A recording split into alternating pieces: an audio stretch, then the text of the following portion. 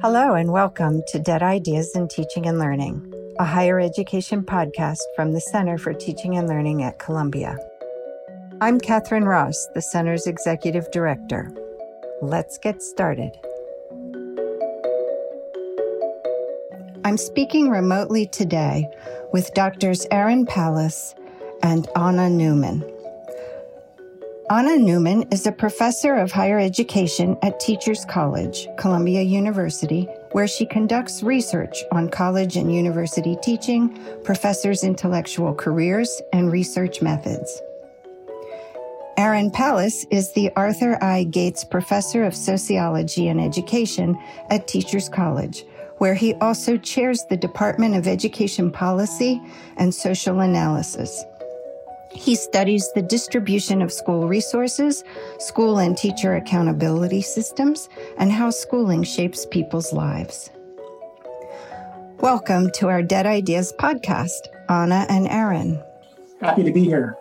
We're delighted to be here.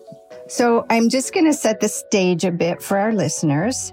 Anna and Erin's book, Convergent Teaching, was published in December 2019, and I just happened to learn about it from Erin, with whom I was working on a subcommittee exploring issues in the evaluation of teaching in higher education. Erin offered a chapter from his book to the subcommittee as a resource so we could understand what the problems are with how teaching is evaluated in the academy. But I realized when I saw the book that this whole book is dedicated to upending dead ideas about undergraduate teaching in higher education. So I invited Erin and Anna to do this podcast. I would just love it if you could give our listeners a brief overview of the vast terrain that is covered in your book, since we won't have time to delve into every part of it in this very brief podcast conversation. Well, I appreciate your calling it a vast terrain. The book does have three major components. And the first one tries to make a case for why we should care about undergraduate teaching improvement. And it begins with the idea that there's a crisis in American higher education, or at the very least, an ambivalence about it in the eyes of the American public. Whereas higher education historically has been seen as the engine for the American dream, and there continues to be high demand for higher education. There's ambivalence about whether a college education pays off in the way that it historically has, with a secure and predictable future, particularly in the context of a changing economy with fewer and fewer things that we can count on.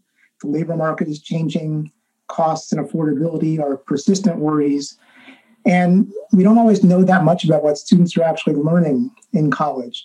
So there's a fair amount of concern about higher education, and some refer to it as a crisis. And that's led to a number of reform perspectives, ways of thinking about what to do with higher education. One which we call powering it up, a notion that the future of higher education hinges on the harnessing of big data and technological tools to improve learning in higher education. And it's a very optimistic view, and we might eventually get to that point, but I think we're nowhere near it at the time being. It unfortunately sounds a little bit too much like pop neuroscience for now. And although the pandemic has certainly put a wrench in everything, historically, online courses and programs have not necessarily benefited the most vulnerable populations of students, and may be just as expensive as traditional face-to-face education. There's another perspective, which we call blow it up, that argues that employers and students should bypass higher education completely, in part because there's so little evidence that students learn important stuff in college. And it's a perspective that has a relatively narrow focus on the economic value of a higher education. And not surprisingly, that's resulted in a fair amount of pushback among those who see a broader purpose to higher education than simply preparing young people for work. And we call that the stay the course perspective, defenders of colleges and universities as they currently exist to champion liberal education, which inspires critical thinking and the life of the mind. But what we note is that all three of these perspectives, power it up, blow it up, and stay the course, don't talk about college teaching. And we see college teaching as the heart of the education enterprise. And we know that there's good evidence that college teaching matters in terms of the benefits for what students experience, what they learn as a result of good college teaching. So the middle third of the book then develops a particular approach to good college teaching that we call convergent teaching. And we'll have more to say about that, but there are three important pedagogical moves in convergent teaching that we devote attention to. Targeting, the idea of carving out the specific subject matter that is to be learned that is appropriate for a given course. Surfacing, an approach that draws on students' prior knowledge and experience, both academic and non-academic, and navigating, the work that instructors do to help students move from what they already know to where they need to get to. And the final third of the book deals with our sense of the kinds of policies and practices at the campus level and beyond to improve undergraduate teaching. Great. Thank you for that overview, and particularly for calling out the sort of three camps that are talking about higher education, the powering it up group, the staying the course group, and the blow it up group. And it was truly a revelation for me when I was reading your book, when you named the fact that all of this talk that you describe in your book about higher education and what it should be and what it shouldn't be, who it helps, who it doesn't help, all of that talk never, ever mentions teaching. When people talk about innovation, they don't talk about teaching. They talk about technology or some new thing, right? And so I thought that was just so powerful. I see this omission as a very glaring one in the conversations that I've heard in, for example, leadership development programs in higher education or in conversations about technology. I wondered if you could just maybe dive a little deeper into why it's so important that teaching be in those conversations. I'll respond to that. One of the reasons I think that it is important for teaching to be in the conversation is that there's not much you can do about making things better if you don't name the problem in the first place. And one of my concerns is that teaching is something that we take for granted. We assume that teachers know how to teach. We assume that even non-teachers know something about teaching and know the difference between teaching that helps students learn and teaching that doesn't help students learn. Now, why is that? Interestingly, I think the development of a mass education system has created a situation where so many of us, actually all of us, are in effect exposed to teaching from the time that we are very, young children until later on, at least in our society, at least in the United States.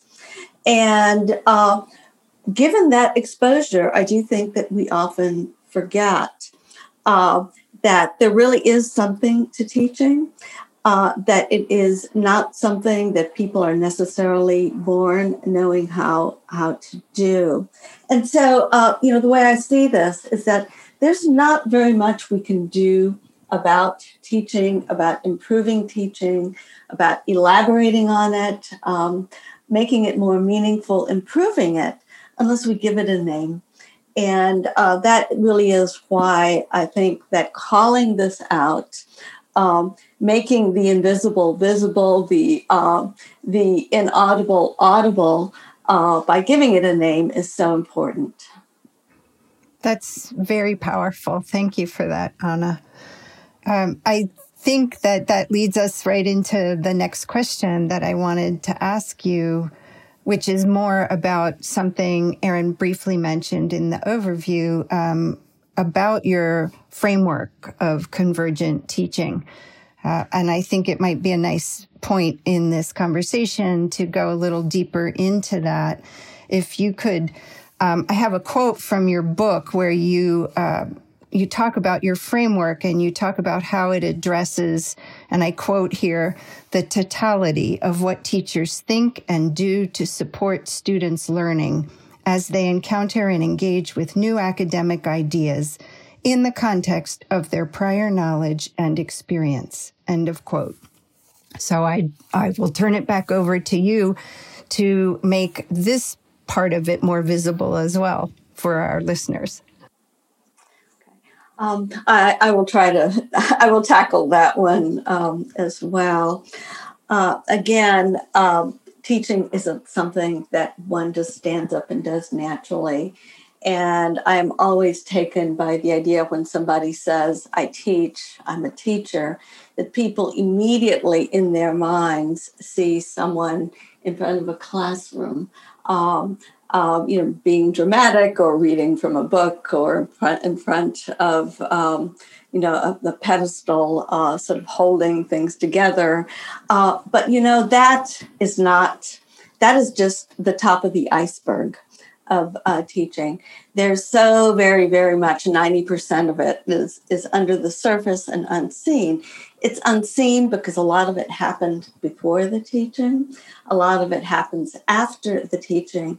And a lot of it is happening in the teacher's mind, to which one does not have ready access. In other words, teaching is both the doing of it, the activity, the being in front of the class, the being with students, the being with a text, if you will. But it is also about the homework and the thinking, especially the thinking that goes on both before and during the teaching itself. And we sometimes forget that. It doesn't come naturally. So with that, I wanted to talk just a little bit about the framework that Erin introduced. We think of teaching, and especially of good teaching.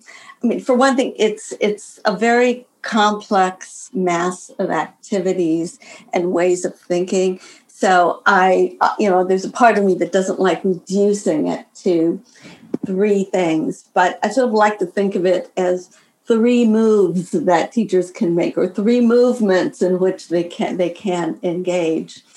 And the first one is what I would call targeting, as Erin mentioned earlier. When a teacher sits down, a professor and a college instructor sits down to put together a syllabus or to prepare a unit or a lesson, the fact of the matter is that they cannot teach everything that a field offers. They cannot teach everything that they themselves know. And so one of the first questions is, what am I going to teach? The question of what am I going to teach is incredibly important. It's not your favorite idea, and it's not necessarily what's in the textbook that you pulled off the shelf either. Targeting is identifying an idea in a field that, in the words of Parker Palmer, can be something of a microcosm of the field. In other words, you don't want to dump the whole body of knowledge on the student. What you might want to do instead is pick a particular idea that somehow holds in it some of the key ways of thinking or core ideas. We like to use the term core concepts that are sort of foundational to the kind of thinking that goes on in a field. So examples of core concepts that we've seen instructors use. Aaron teaches statistics from time to time. And one of the core concepts that I've seen him use is the idea of the middle of a frequency distribution. If you come to understand middle, you can understand a number of important ideas in descriptive statistics that really are stepping stones. The idea of a core concept is something of a stepping stone to other related ideas in the field. So part of it is just figuring out what the core concepts are that you might want to begin with. And that is part of what we mean by targeting. The flip side of targeting is the idea of surfacing, which in essence is identifying material in students' lives that in some way or another resonates with that core concept. The question becomes, what can you pull out of what students already know personally, culturally, or otherwise, that they are deeply familiar with, that you can actually teach that mode of thinking in? The third step of convergent teaching, or the third movement, so to speak, is in essence what I like to call, what we like to call navigating, which in essence is bringing the two together. Now, navigating is in fact that part of, a lot of it is public, but that's not all there is to navigating either. Navigating is whatever a teacher needs to do, in essence, to bring students to an understanding of that core concept, usually walking them from their prior knowledge to the core concept. And we could go on for another 2 hours about the kinds of things that go on in navigating. But one of our worries is that not enough attention has been given to part of that, the work that's done underwater, behind the scenes, and that in fact cannot be seen. But that is not all that there is to teaching, of course. While you're doing targeting, surfacing, and navigating, which sounds, it's all cognition. It's all the work of thinking. There are other things that will always come up. Students' emotions, sometimes as you work with students' prior knowledge, some very personal and emotional, personally meaningful things can be surfaced. And I see instructors as very involved in working with and through that. There are issues of identity that get pulled out as well. So the last thing I want to do is reduce teaching to 3 movements. There's so much more that can come into play, even beyond what I have mentioned. Indeed, there is. But I love the way that your framework powerfully makes visible that invisible work. I think that was just extraordinary way to frame that work, name that work, and explain what it is to people who may not be in a teaching situation. I also really like your mention of the emotion coming into the classroom, as well as identity. And I think, and we're going a little off script here, but I think that's a kind of powerful idea, sometimes a dead idea in higher ed, that those things don't belong in the classroom, right? That students just bring their cognition in and leave the emotions and identity outside. But I have seen over this past year with the pandemic, I've seen a kind of shift in that thinking broadly across the context that I'm working in, where I think more instructors became aware of how important it was to allow those emotions to be in the classroom and identities to be in the classroom, and to deliberately, intentionally build community around the endeavor that everyone was involved in these remote classes, somehow the being remote made it more apparent, and the pandemic conditions as well, right? Made it more obvious that as instructors, we have to work with the whole student, not just the parts of the student that relate to cognition, right? I wondered if you've seen any kind of shift in that direction as well. Well, I can speak primarily from my own teaching, and I will, because I pay a lot of attention to it. There is no question but that I've had to open up additional spaces for students to talk about their feelings, their fears, moments of respite, moments of joy, but moments of real fear and concern and worry. I guess one of the things that I want to say that is so interesting and complicated with regard to teaching itself is that those moments of emotion, deep feeling, matters of identity surround teaching. They infiltrate the classroom. They sit side by side subject matter, and teachers do have to work with them. What is also interesting is that there are emotional issues that sometimes have their source in the subject matter itself. A student may read a text that once they deeply get into it, understand connects to something in themselves that they had never thought about before. And so in addition to that happening, which happens even in the best of times, we have all the emotional work that needs to be done around COVID and, very difficult time politically and otherwise in this country as well, and in the world for that matter. Yes, I think teaching became something more over the past year, and we may not have a full handle on it just yet. Thank you for sharing your story, Anna. I do want to say that in all this, the dead idea is that teaching is just standing up in front of the class and delivering knowledge. It is not. Appreciate that call out very much. Aaron, did you want to jump in here? I did.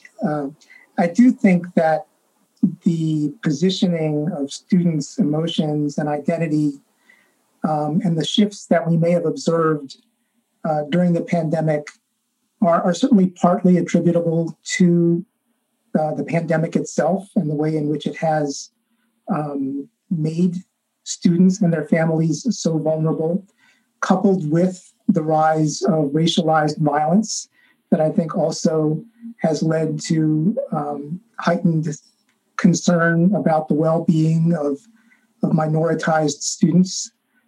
So those things I think are attributable to the times. It's an open question whether they will persist in how teachers incorporate students' emotions and identity alongside of subject matter once we return to whatever normal might consist of in the future. So I think this notion of sort of dead ideas in teaching, the idea that students' identities and personal lives don't matter, is one of those dead ideas. And certainly Anna and I try to make the case that through the lens of convergent teaching, those personal lives, those identities are both feeding into navigating, but also the product of navigating. They shape what students think they already know and how they come to understand themselves in the world. And they are the objects, occasionally uncomfortably so, of what teachers try to do in helping students move from what they already know to ideas that may, in some cases, be dissonant with their lives and identities. Oh, thank you for calling that out, Aaron. That's, I think, a really important and insightful connection to add to this conversation. I appreciate that.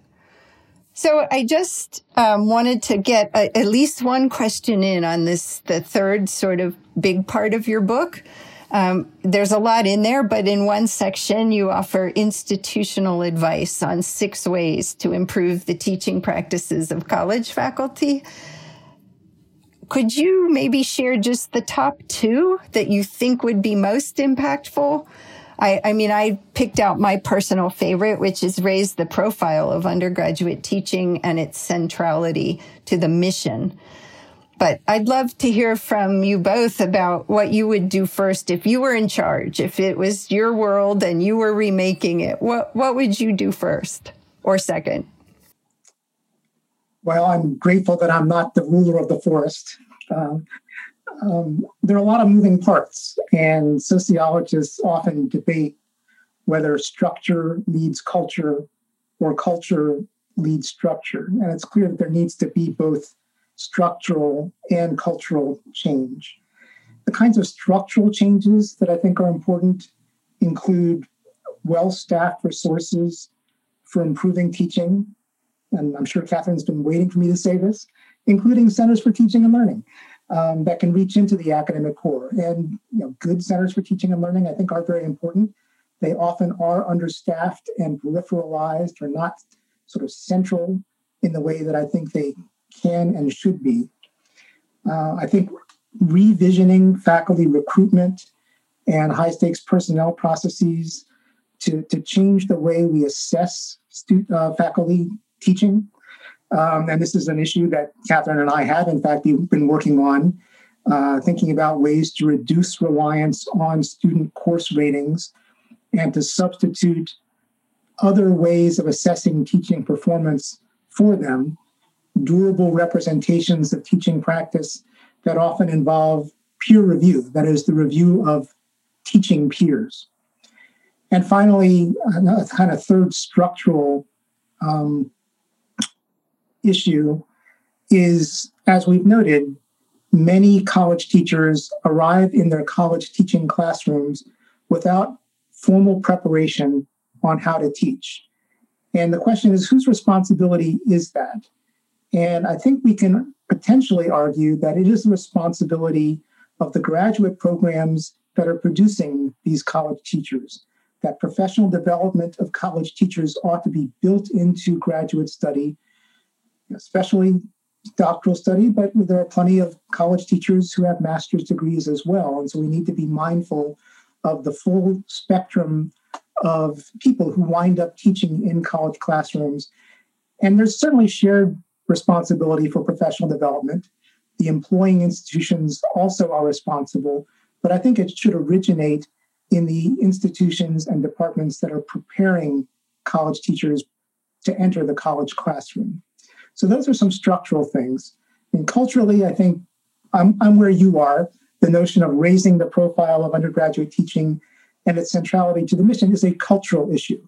And that's something that also can be worked on alongside of these structural changes. Great.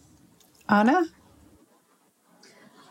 I think that my favorite strategy is the one that Aaron ended with, and that is building teaching into all of graduate education. And I actually believe that all master's students and all doctoral students should be taught to teach. The fact of the matter is that there are, I can't think of many professions where teaching isn't somehow built into it. When I think about my doctor, for example, I want my doctor to be able to explain to me what's going on or what I should do or not do and why in a way that I understand. Or, I think about a lawyer, I think about an architect, I think about, any number of professions that are out there. I also, as part of that, I really believe that this is going to involve some deep curricular changes in graduate school, because it speaks to the question of where we find knowledge and how it can be represented. both of those are pretty much set in stone currently. And I think that there's as much, call it scholarly inquiry, that can feed teaching as feeding the production of research, books, articles, whatever we're producing in the name of research. I want to share a personal academic horror story about my own intellectual journey, which I've actually never talked about. When I entered graduate school, I wanted to be a researcher. That's why I went to a PhD program. There were certain ideas I wanted to study about educational inequality and school organization. And I actively avoided opportunities to be a teaching assistant. The program I was in did have some undergraduate courses that employed TAs. That was low status. I didn't have any interest in it. I didn't do it. Then, of course, I became a faculty member. And I regretted not having learned from the experience of being a teaching assistant and had to confront the fact that I knew nothing about how to teach. So I think that there are these entrenched ideas, sometimes artificial, about the separation of research and teaching.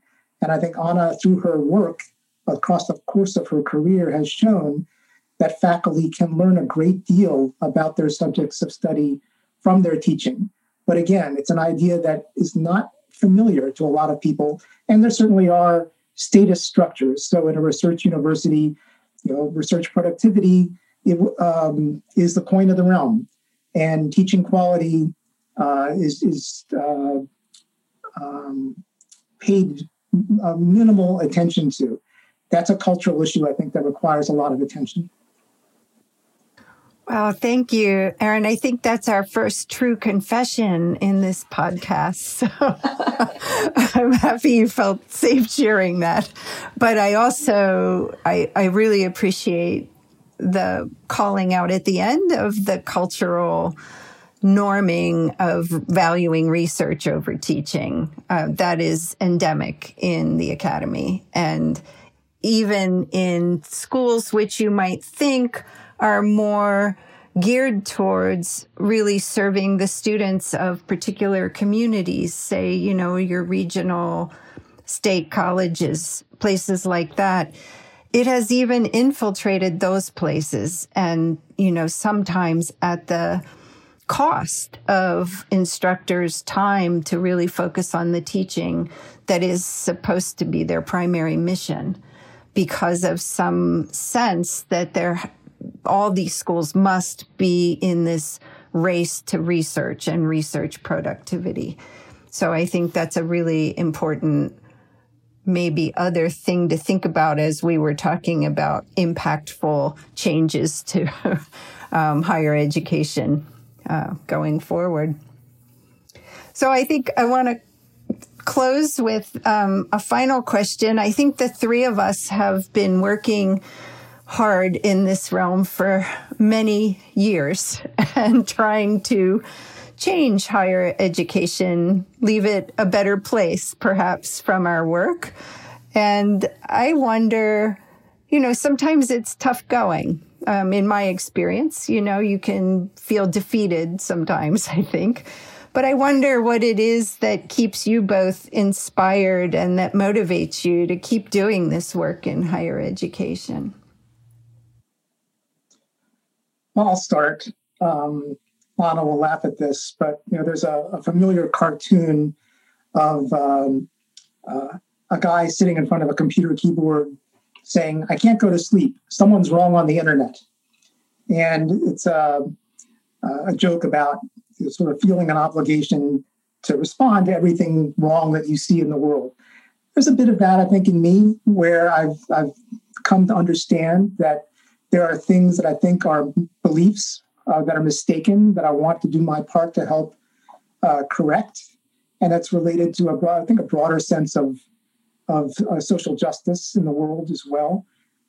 So that's, I think, one of the things that motivates me is seeing how much better I think things could be and wanting to work at that, in part by debunking things that demonstrably are not true about our education system and its relationship to the broader society in which we live. So when things get really hard for me, and when I feel defeated, I try to put the brakes on and ask myself, why am I doing this? Why am I doing it? And one of the first response that comes to mind, because it really is the core response, is you need to understand that I'm a first-generation learner. I know that phrase gets used a lot, but neither of my parents even had high school. We are an immigrant family. Both of my parents were refugees and Holocaust survivors. And learning for me was everything. Learning was where I went to become a person. When I ask myself why I'm doing this, it's partly as recalling what learning was to me and a desire to make learning more available, more open, and more meaningful to so many other people who I think are looking for the same experience. I think of teaching not as something separate from learning. For me, teaching is the advancement, support, propelling, enriching of people's learning. And so I go to teaching as that second part of what I believe in, which is that part of my role, part of the reason that I'm here is, in fact, to help find spaces where they can learn and grow and become. That is incredibly moving, Anna, and thank you for that story. It certainly gives me a lot to think about on the days when I feel like I just want to pack it in and give it up. Both of you, thank you for sharing those motivations and the ways in which you keep yourself engaged in this work. And thank you for the work that you do. I appreciate that you've taken this time to talk with us, the ways in which you've shared your work and your deep thinking that I hope will help move higher education to a new place. Thank you so much. Thank you so much. If you've enjoyed this podcast, please visit our website where you can find any resources mentioned in the episode, ctl.columbia.edu/podcast. Please like us, rate us, and review us on Apple Podcasts or wherever you get your podcasts. Dead Ideas in Teaching and Learning is a product of Columbia University Center for Teaching and Learning and is produced by Stephanie Ogden, Laura Nicholas, A.B. Seidel, and John Hanford. Production support from Kate Ty Piggott. Our theme music is In the Lab by Immersive Music.